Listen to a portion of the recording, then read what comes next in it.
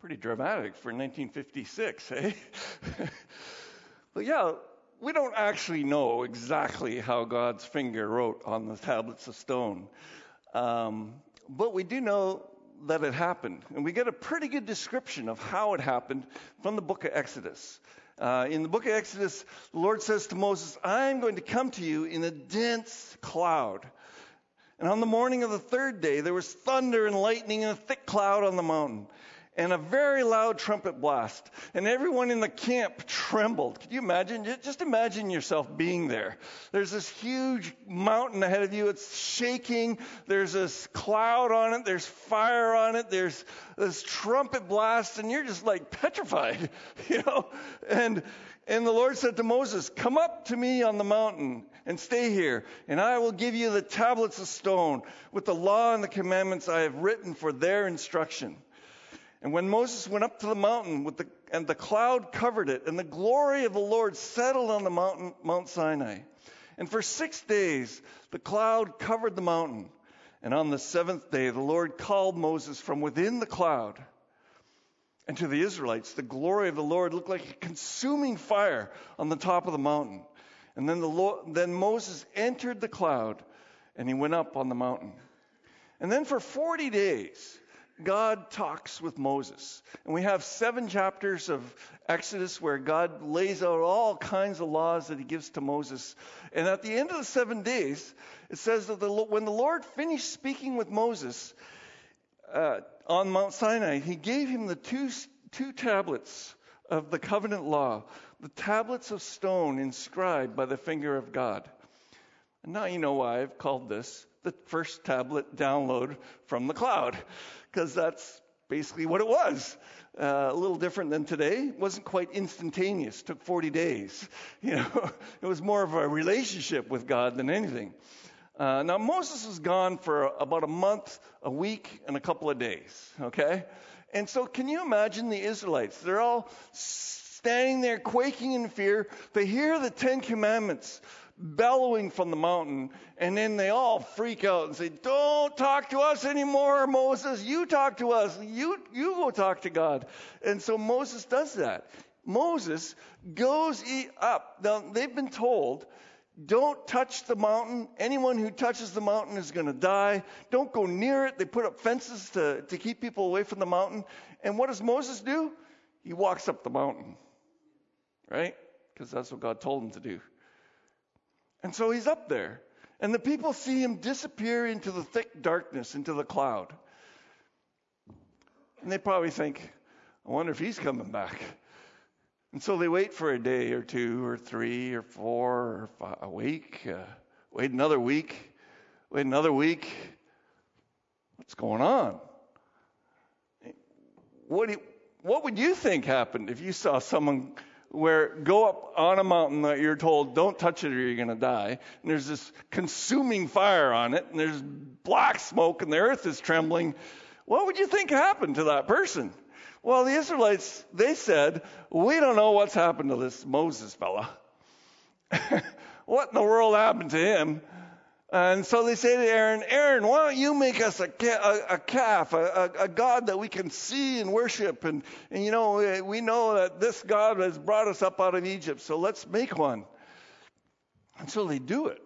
While Moses is up there talking with God, the Israelites are disobeying the second commandment that they heard pronounced just, a month earlier.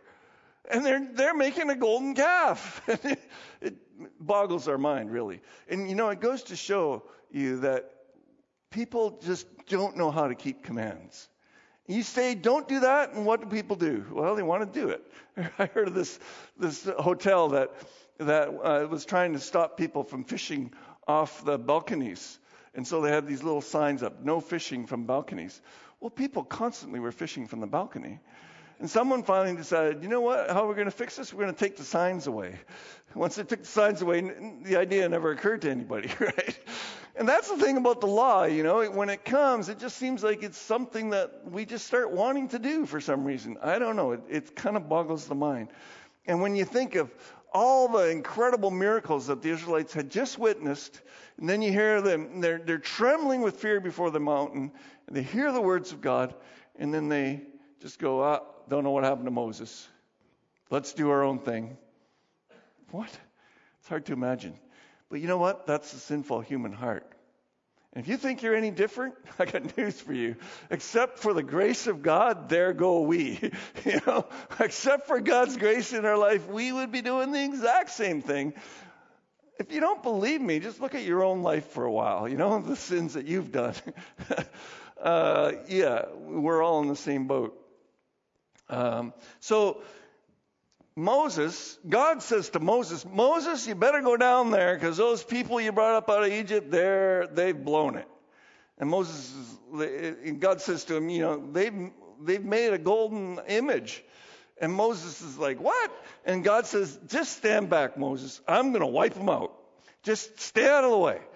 And Moses goes, no, Lord, no. If you wipe them out, all the people that are around us and all the different nations, they're going to think that you're a weak God and that you destroyed your people because you couldn't bring them to the promised land.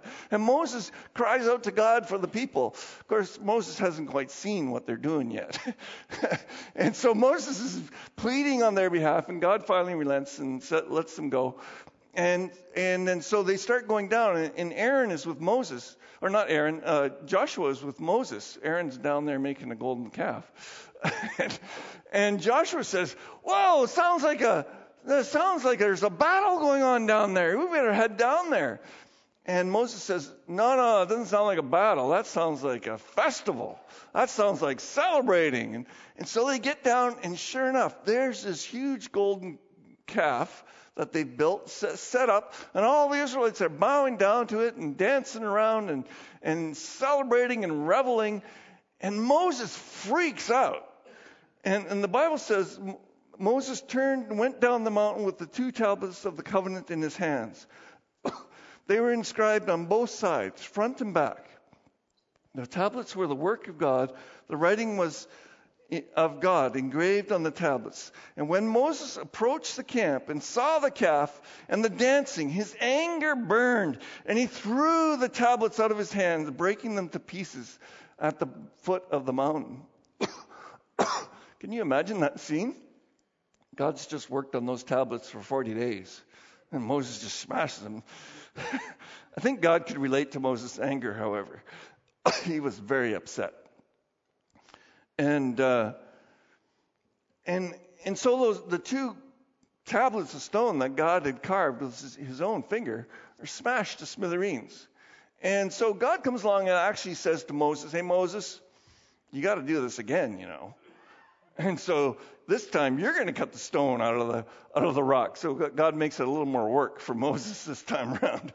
And so maybe he'll have a little more honor to the commandments on the tablets of stone. And Moses goes up, and he spends another 40 days and 40 nights without food and drink with God again. And there's another bunch of chapters in Exodus dedicated to what Moses hears from God again. And so this time, though, we're not quite sure if God wrote on the tablets or if Moses chiseled out the actual commandments on the tablet. But it seems like Moses did. Anyways, he wrote on the tablets the words of the covenant, the 10 commandments in chapter. There you go. And so then Moses took the 2 tablets of stone, the tablets of the covenant, and what did he do with them? Does anyone know? What happened to them? Somebody should know this. Into the temple. The Ark of what? The Ark of the Covenant. Yes, they built a special box just for these tablets. Okay, sometimes we think, the special box is, housing of God or something. No. It's housing the ark or the covenant, the tablets, the stone covenant law between God and his people. If they would obey these laws, God would bless them. If they didn't obey these laws, God would curse them. And so they put these covenant laws in the most sacred place, in a box made of acacia wood and gold, and put it in the most sacred place where the presence of the Almighty was. Because it was all part of the covenant between God and his people. So now this, so you have, just sort of get this train of events, you know. So you got God speaking the words to the people freaking out and saying, no, Moses, you speak to God, don't let him speak to us or we're going to die.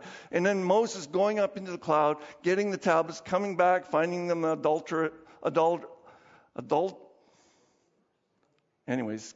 committing adultery. No, not idolatry. Thank you. Somebody save me, Lord. Idolatry. Thank you. And then coming, smashing the tablets, then repeating the whole process all over again, putting in this gold box, putting in the most holy of holies. And then Moses' face is shining after he's been with God for days. These tablets are a big deal. This is not just some little thing that happened. This is the pivotal moment of God writing a covenant in stone with his people. The idea that it's written in stone is that it can't be changed or altered or moved. This is a big deal. And so the Ten Commandments are kind of given in the most awesome way possible. It's really incredible. But an interesting thing has happened since the coming of Christ.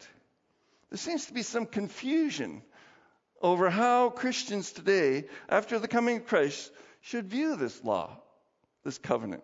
Christians have the idea that since the Ten Commandments are part of the Old Covenant, the Old Testament, they don't apply to believers who have the New Covenant. And so many people have no use for the Ten Commandments, and they just kind of go like, those are Old Testament things. We don't have to live by them. We are now people of the New Covenant, not the Old Covenant. And there seems to be a host of scriptures to back that up, primarily written by the Apostle Paul. And we can look at them. Paul says, we maintain that a person is justified by faith apart from the works of the law. And then in chapter 6, verse 14 of Romans, for sin shall no longer be your master. Why?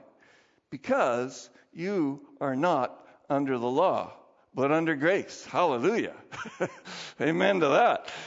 But it seems like, we're not under the law. So why are you going to preach a whole sermon series on this? What? And it goes on. For all who rely on the words of the law are under a curse. As it is written, cursed is everyone who does not continue to do everything written in the book of the law.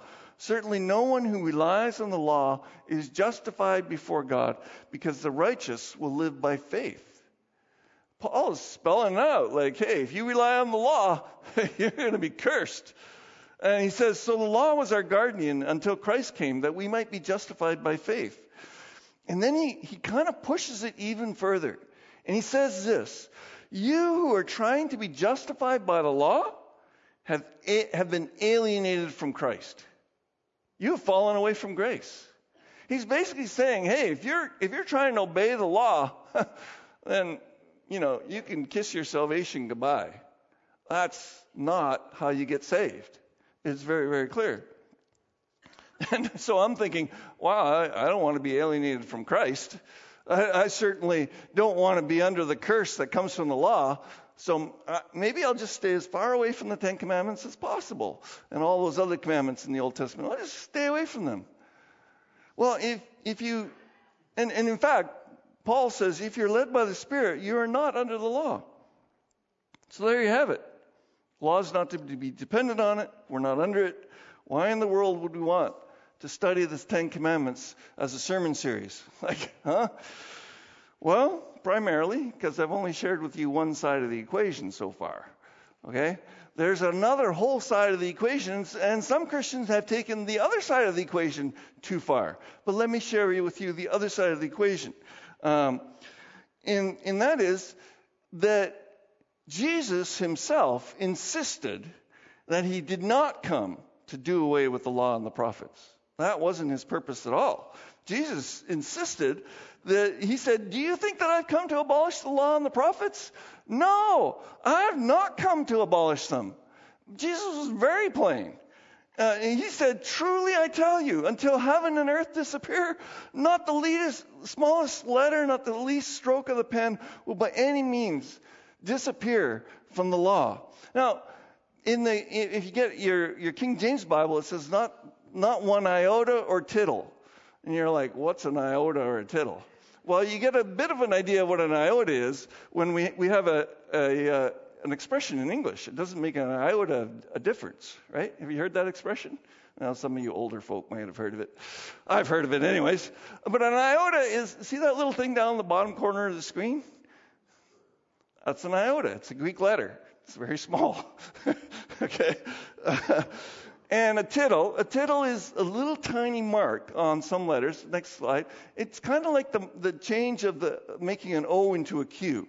It's the tiniest little thing. Just tick, and that makes a difference. And Jesus is saying the iotas and the little tittles, they're not going to be removed from the law. It's all going to be there. Absolutely every part of the law still stands. He's very, very clear about it. And then he pushes the issue. He pushes it, okay? This sounds almost the opposite to Paul. He says, therefore, anyone who sets aside one of the least of these commands and teaches others accordingly will be called least in the kingdom of heaven. But whoever practices what? Practices the law and teaches these commands will be called great in the kingdom of heaven. Whoa. Is that what we really believe as Christians? And then he pushes it even further. He says, for I tell you, unless your righteousness is greater than that of the Pharisees, and teachers of the law, you will certainly not enter the kingdom of heaven. And at that, I'm sure the disciples went like, what? Those Pharisees, they are religious. I mean, they have the law, and then they have a whole bunch of other laws to make sure that they obey that law. Just, to make sure they have how much weight you can carry on the Sabbath, a certain amount of olive oil, a certain amount of this. They had everything figured out down to a T. And Jesus is saying, unless you're better than those, and I'd be like, well, count me out. Just not making it. That's not happening. Those guys are like perfect. So what's the deal here? Do we listen to Jesus or do we listen to Paul? Like, who's right? Like, there's a bit of a problem here, isn't it? And now some have tried to resolve this conflict between what Jesus says here in Matthew chapter 5 and what Paul says in the book of Romans and the book of Galatians. They've tried to solve this by saying, well, Jesus was talking about the moral law, the Ten Commandments and all the moral laws of the Old Testament, while the Apostle Paul was talking about the ceremonial laws. And those are the ones that were that he has an anathema. We don't follow them, the circumcision and all that stuff. We don't do that. There's a little problem with that scenario, however, solving it that way. And that is, it's not in the Bible anywhere. It doesn't say that anywhere in the Bible. And I've looked because I used to ascribe to that view. And then I started looking for it in the Bible, the view that says Paul was talking about the ceremonial law, and Jesus is talking about the moral law. And I looked and I looked and I looked, and I couldn't find it. It doesn't say that anywhere in the New Testament. And I'm like, why doesn't it say that if that's the way it is? Otherwise it's kind of hidden. It's a big mystery.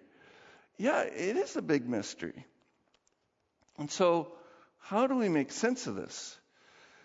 And so I want to say that it's not a choice between Paul and Jesus, okay? You need to listen to both. If you don't listen to both, you won't get it. You won't follow what he's trying to say. And so the answer is actually in the passage that I read, but, being sly, I didn't read the entire passage. Bad pastor. whack, whack. Here it is. Jesus said this, do not think that I've come to abolish the law or the prophets. I have not come to abolish them, but what? To fulfill them.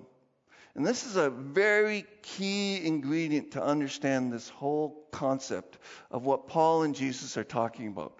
For I tell you the truth, until heaven and earth will disappear, not the smallest letter, not the least stroke of the pen will by any means disappear from the law until everything is accomplished.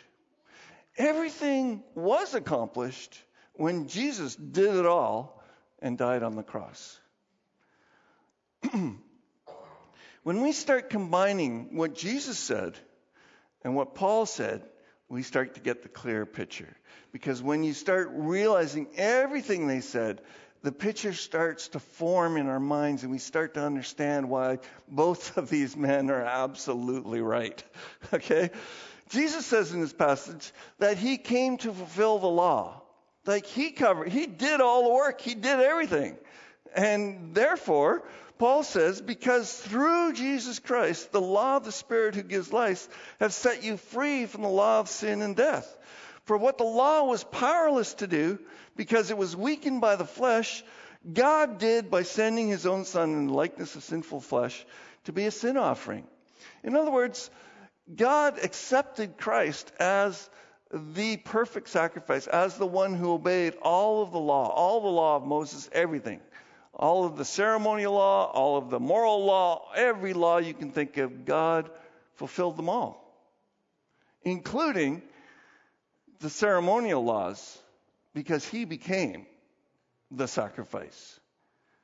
He became everything that the Old Testament talks about the forgiveness of sins. And so he condemned sin in the flesh in order that the righteous requirements of the law, what? Might be fully met in us. You see, no matter how much, remember the Israelites? They just got the law and then they broke it. And no matter how much we try to obey the laws, we're never going to make it fully. But in Christ, we have fully made the law. We have fully obeyed everything in the entire Bible. In Christ. That's the message of salvation. It's not about living a perfect life, trying to earn our way to salvation, trying to do enough good works so that we can possibly make it to heaven. No. Jesus did all the good works for us, and all we have to do is accept him, and then all of the commandments are... So in other words, the law has not been abolished. The law still stands absolutely true, absolutely over all creation. But Christ has fulfilled it. He has done everything perfectly. But notice this last part. Next slide. I think I have this. No, I don't have it. Sorry. I thought this was on the slide. But it says that the requirements of the law might be fully met in us who do not live according to the flesh, but according to the Spirit. There's a little caveat that Paul says. He says, this applies only to people who live by the Spirit. This doesn't apply to other people. Only the ones who live by the Spirit, they have all the righteous requirements of the law been fully met. You see, when Nicodemus came to Jesus and asked him about, how do I get eternal life? Jesus said, you need to be born again. In other words, you need to have the Spirit birthed in you. Without the Spirit being birthed in you, you can't get salvation. You can't be made whole. You don't have all the righteous requirements of the law fully met in you unless you're born of the Spirit and you walk in the Spirit. That's when all of these laws are fully met in us. Paul goes on, but now by dying to what once bound us, we have been released from the law so that we serve in a new way of the Spirit, not in the old tradition of the code.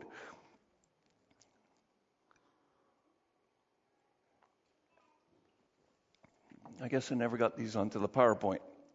But the idea is that we are released from the bonds of the law because we're in the Spirit.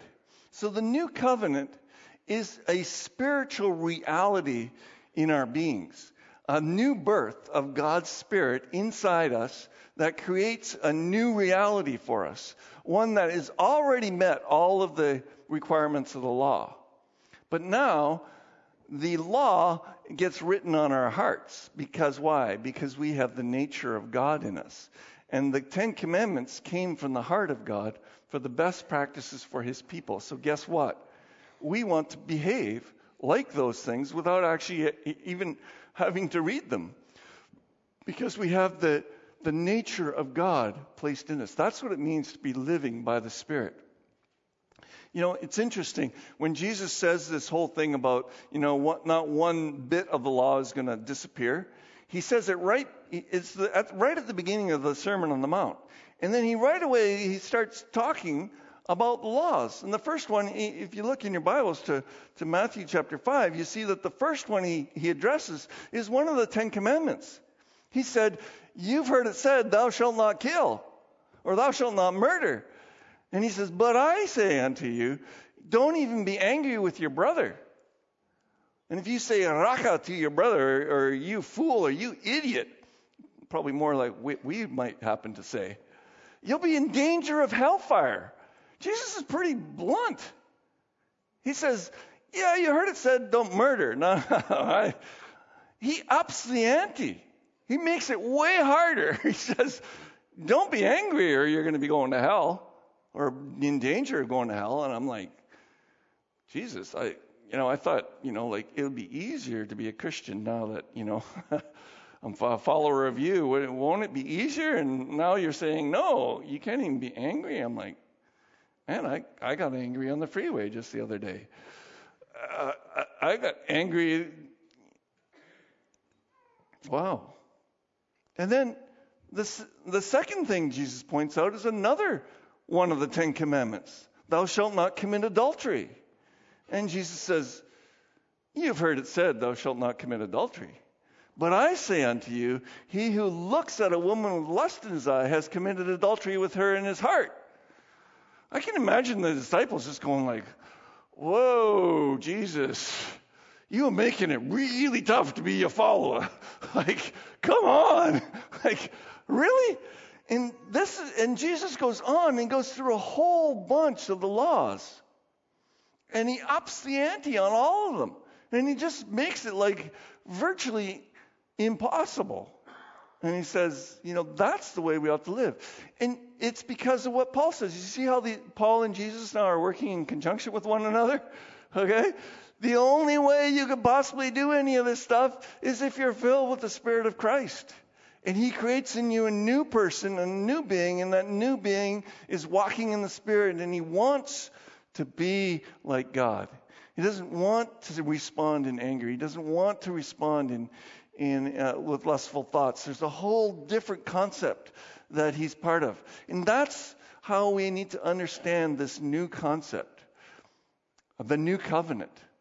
The new covenant basically says all of your sins are washed away because Jesus paid for them all, and the righteous requirements of the law are fully met in you. And you now have the Holy Spirit to start acting the way Christ did. In other words, you're going to start acting just the way Jesus did. Did Jesus have lust? Did Jesus commit adultery? Did Jesus murder? Did Jesus have anger? He had righteous indignation at least once. But he didn't have anger about someone hurting him or harming him. Or what did he do when he was on the cross? They nailed him to the cross. And he said, "Father, forgive them. They don't know what they do." What did he do when he was in front of Pontius Pilate? He stood there quietly while he was accused by all kinds of people of all kinds of things he didn't do. And he puts that Spirit of Christ, he puts that in us. And that's why Paul can so confidently say, it's not the requirements of the law that we're trying to meet. We live by the Spirit. Augustine said that, just love God with all your heart and then do what you want. And what he didn't mean was, well, then you can go on sinning whatever. It doesn't matter. No, he means that then your wants will be God's wants. and you will do what God wants you to do. And that will be the whole tenor of your life. And so the commands are not commands that we need to do so much as they are the heart of God for how we're to do them.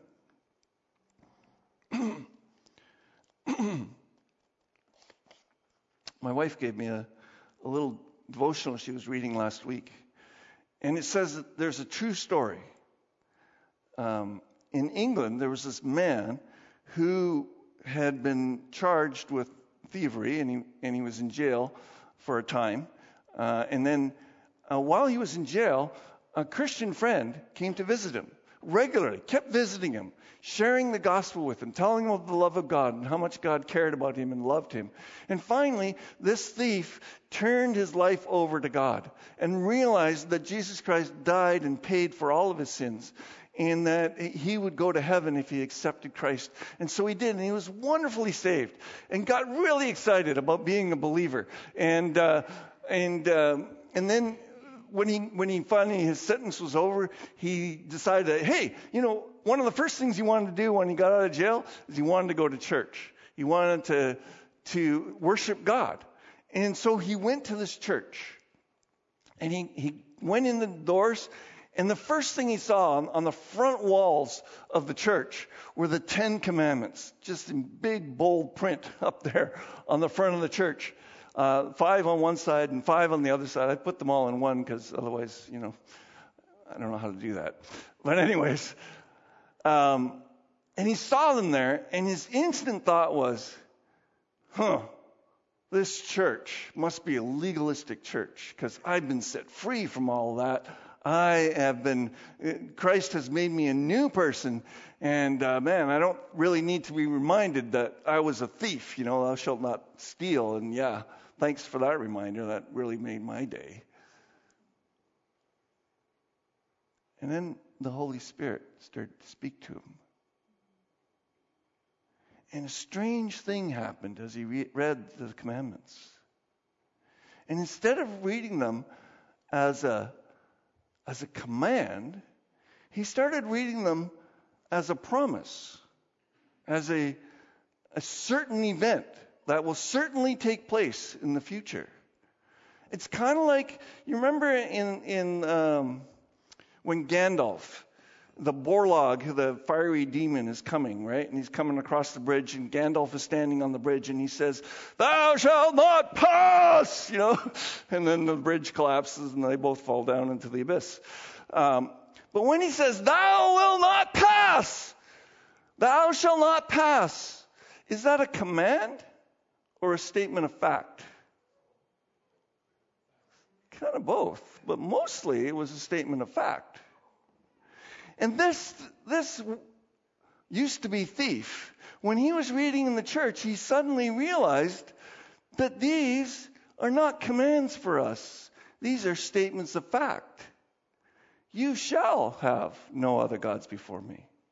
You shall not make for yourselves images. You shall not murder. You won't commit adultery. You won't steal. Praise God. You see it? You see how he's suddenly started reading it? You shall not lie. You shall not covet. It's amazing. It's right there in black and white. And he's just like, yes, that totally makes sense. This is how God is now making me. He's making me someone who just automatically can't do these things.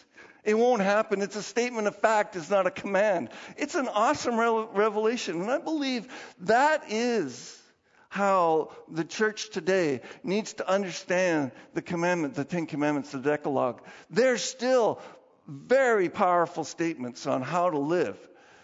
But they're statements of what God is doing in us and through us.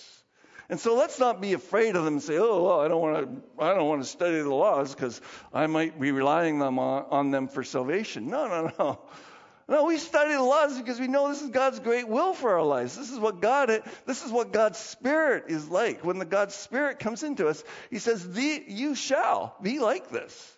You're going to be like this. You won't lie. You won't steal. It's going to be who you are. Paul says, You show that you are a letter from Christ, the result of our ministry, written not with ink, but with the Spirit of the living God, not on tablets of stone, but on tablets of human hearts. Isn't that awesome? So as we study the original download from the cloud, may it never be considered a burden that we have to obey, that we live under it. No, we don't live under it any longer. No, it's a promise. It's a statement of reality that is and will be. Amen? Amen. You're not that excited. It's a promise of what shall be. Amen? Amen. Yeah. It's the place where God takes us to, that these things aren't part of who we are. They're just not us. Peter says, His divine power has given us everything we need for a godly life through our knowledge of Him who called us by His own glory and goodness. Through these He has given us His very great and precious promises, so that through them you may what? Participate in the divine nature. Participate in who God is, having escaped the corruption of the world caused by evil desires. I love that verse. I find it so powerful. And the following verse says, therefore make every effort to add to your faith godliness. And it has a whole list of things that we need to make effort for. And so there's this interesting combination of God's Spirit working, providing, doing the work, and then us coming along and living up to that work, living up to what He calls us to be and do.